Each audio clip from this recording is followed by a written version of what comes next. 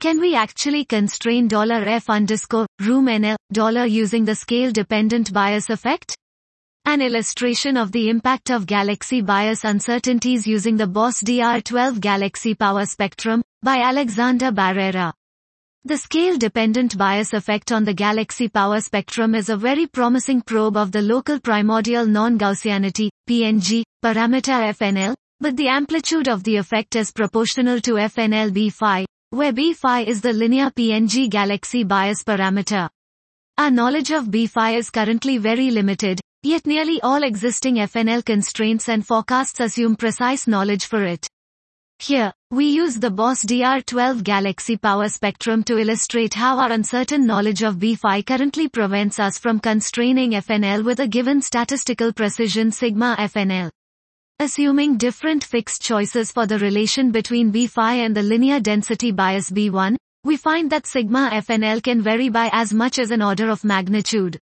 Our strongest bound is FNL equals 16 plus or minus 16, 1 sigma, while the loosest is FNL equals 230 plus or minus 226, 1 sigma, for the same BOSS data.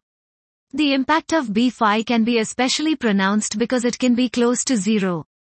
We also show how marginalizing over B phi with wide priors is not conservative, and leads in fact to biased constraints through parameter space projection effects. Independently of galaxy bias assumptions, the scale-dependent bias effect can only be used to detect FNL does not equal 0 by constraining the product FNL B phi, but the error bar sigma FNL remains undetermined and the results cannot be compared with the CMB. We find FNL B phi does not equal 0 with 1.6 sigma significance. We also comment on why these issues are important for analyses with the galaxy bispectrum.